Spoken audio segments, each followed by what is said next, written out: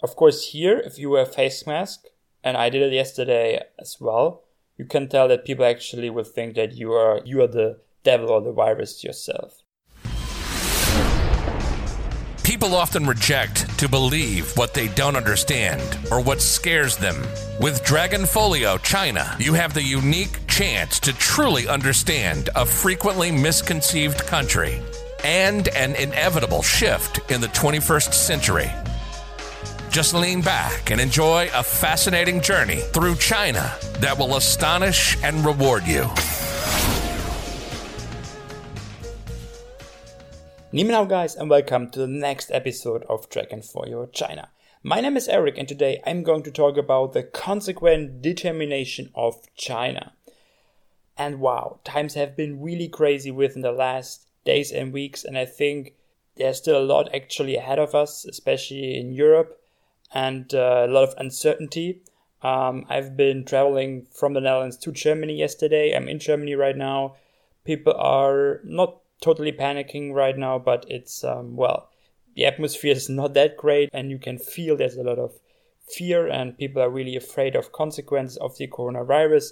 There's a lot of economic uncertainty, stock markets crashed, and, well, what will I do? I will, of course, continue doing my stuff. It cannot stop me. And I still plan to go back to China soon. I'm not sure if China still let me actually enter the country because as of today, for instance, the US announced that they're gonna stop flights from the EU, and I wouldn't be surprised if China does the same. I know for a fact that China now contacts actually Chinese in Europe and tell them not to come back. My girlfriend, for instance, she was contacted by her family where the government told them, please don't come back right now, because now China actually is pretty okay. The numbers there of new infected people dropped significantly, and I know from a lot of friends that China is returning to normal. You might hear different things in the news. That's mostly fake. China is kind of okay. We don't know about the economic consequences there either, but generally speaking, China is doing okay. Whereas, in Europe and also I think in America, we don't know what is really coming along. And, I don't really have any script today. That's the first time. I just, tell you a bit about my thoughts, about my feelings, about the entire situation. And as always, I want to relate it to, what can we learn from all this for the future? And how can we also behave right now? And, the topic for this episode actually popped up into my mind yesterday while I was crossing the border from the Netherlands to Germany. I was wearing a face mask because I took public transport and I thought it's a safer approach, especially since I passed through the most dangerous state, if you want so, in Germany, because West Germany is more affected than other parts. And I was surprised that throughout my entire journey yesterday, which took like 5 hours, I didn't feel any difference. You cannot even tell actually. People behave quite normal and there's no big difference. And that made me think, of course, a bit, because people here also talk about it a lot. It's the topic number one, obviously. But I think the behavior in Europe compared to Asia is very, very different. And this is one reason why you have such a increasing number right now. If you look on the curve of new infected people, in Europe it goes up sharply in some areas. While in Asia, it really slowed down. If you look on not just in China, if you look on the numbers in Korea and Japan, you can say the death rate is extremely low and they pretty much brought it under control right now. And there are different reasons for this. I think first of all, they have a different attitude towards health. So for instance, in Asia, it's quite common to wear face masks even in ordinary situations. When I was in Asia for the first time, and I remember at some airports, I saw people running around with face masks. I felt extremely uncomfortable. And I was like, what's going on here? Are they all sick or what? And of course, later I realized why they do this. So it's on one hand to protect others in case they have maybe even just a little cold. And of course, also to not get infected during certain periods, or if they feel a bit weaker, then they are afraid to get infected. And there, if people wear face masks, it's just okay. No one will, let's say, keep distance from them. Of course, here, if you wear a face mask, and I did it yesterday as well, you can tell that people actually will think that you are the devil or the virus yourself. So, of course, that's a cultural thing. And I understand this partly, so I'm not really judging here, because we are just not used to this back in Europe to wear face masks. That really shows an epidemic and very threatening sign. But then also I think that there are a few other things that I noticed. The reason that Korea, China, and I think also Japan brought it under control comparably quickly. And the reason that they have a very small percentage, if you look on the overall population, is their overall action and their consequent determination. And apparently in Germany now, also a lot of experts, including politicians, they assume that more or less everyone sooner or later will get the virus. That's the attitude here. So they say we cannot really stop it.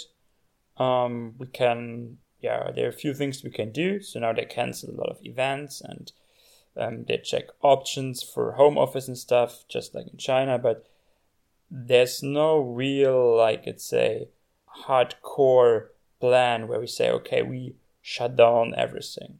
This is what they did in China.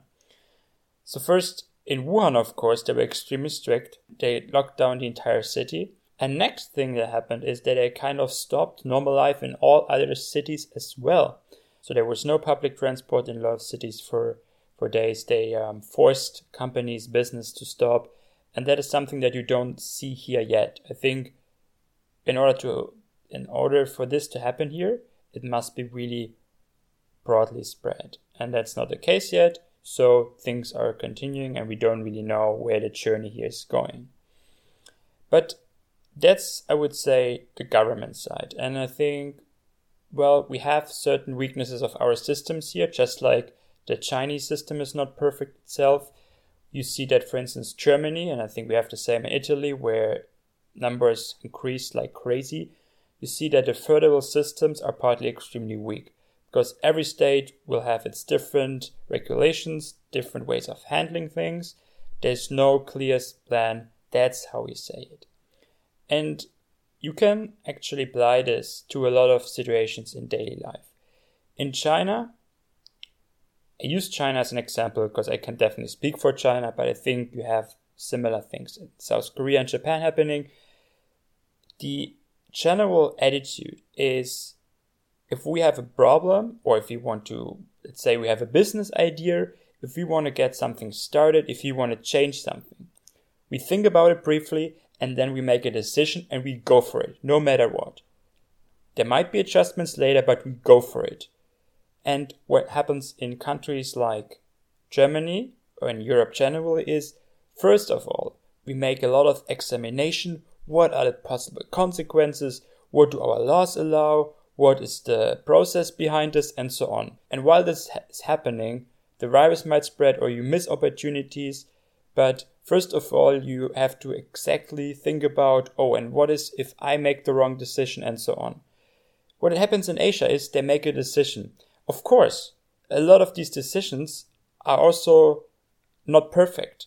And if you would do things again, you might do them differently as well. But as we see in aggregate, all these very consequent decisions and measurements that they took helped a lot and prevented that thousands or millions of people are going to die or going to be infected, and that this is getting into a long-term thing in China or South Korea. So, of course, you can say that this approach at the end, at least, was not totally bad, or it could have been much worse. And here the crisis management looks very different. And that is, I think, again, you can also apply this to a lot of business today, where here they would first check, okay, can we do this? Is it possible?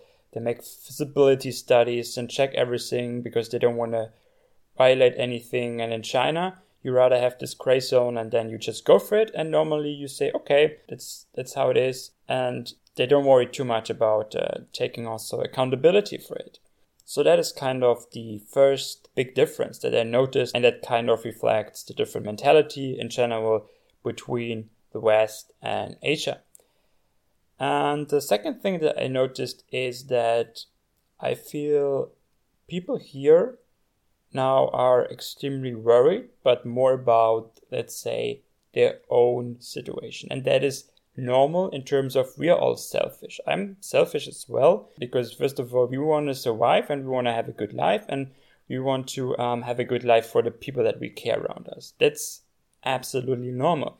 But I figured that now people here, they worry about things where I say, wow, that's your major concern. So now people here are extremely like, oh, damn it, I cannot pursue my hobby anymore. For the next week, I cannot go to my dancing class, or for the next week, or my trip to blah, blah, blah, going to be cancelled maybe. Yes, that really sucks. I mean, I experienced it myself. I had plans this year, they're totally screwed. But at the end, I think like, wow, I'm still healthy. I'm doing okay. The situation is not perfect or as I imagined it. But, I'm happy I'm doing okay, and most of my family and friends are doing all right. In China, I know that a lot of people, they immediately cancel their trips during Chinese New Year. And Chinese have very limited holidays per year. So they maybe only have 1 week in total for the entire year. And this time was simply wasted. They stayed at home, they canceled their trips, not because they were forced to, but because they realized it doesn't make sense for us to go anywhere. They didn't get their money back partly because it was still in a very early stage. Not everyone could refund everything. But people stayed at home, and the people I talked to, they were not, let's say, really upset or angry. Of course, they didn't say, oh, that's awesome, but they were kind of okay and said, well, most important thing is I don't get sick or anyone I care about. They kind of are okay with it because they also know it's good for the whole.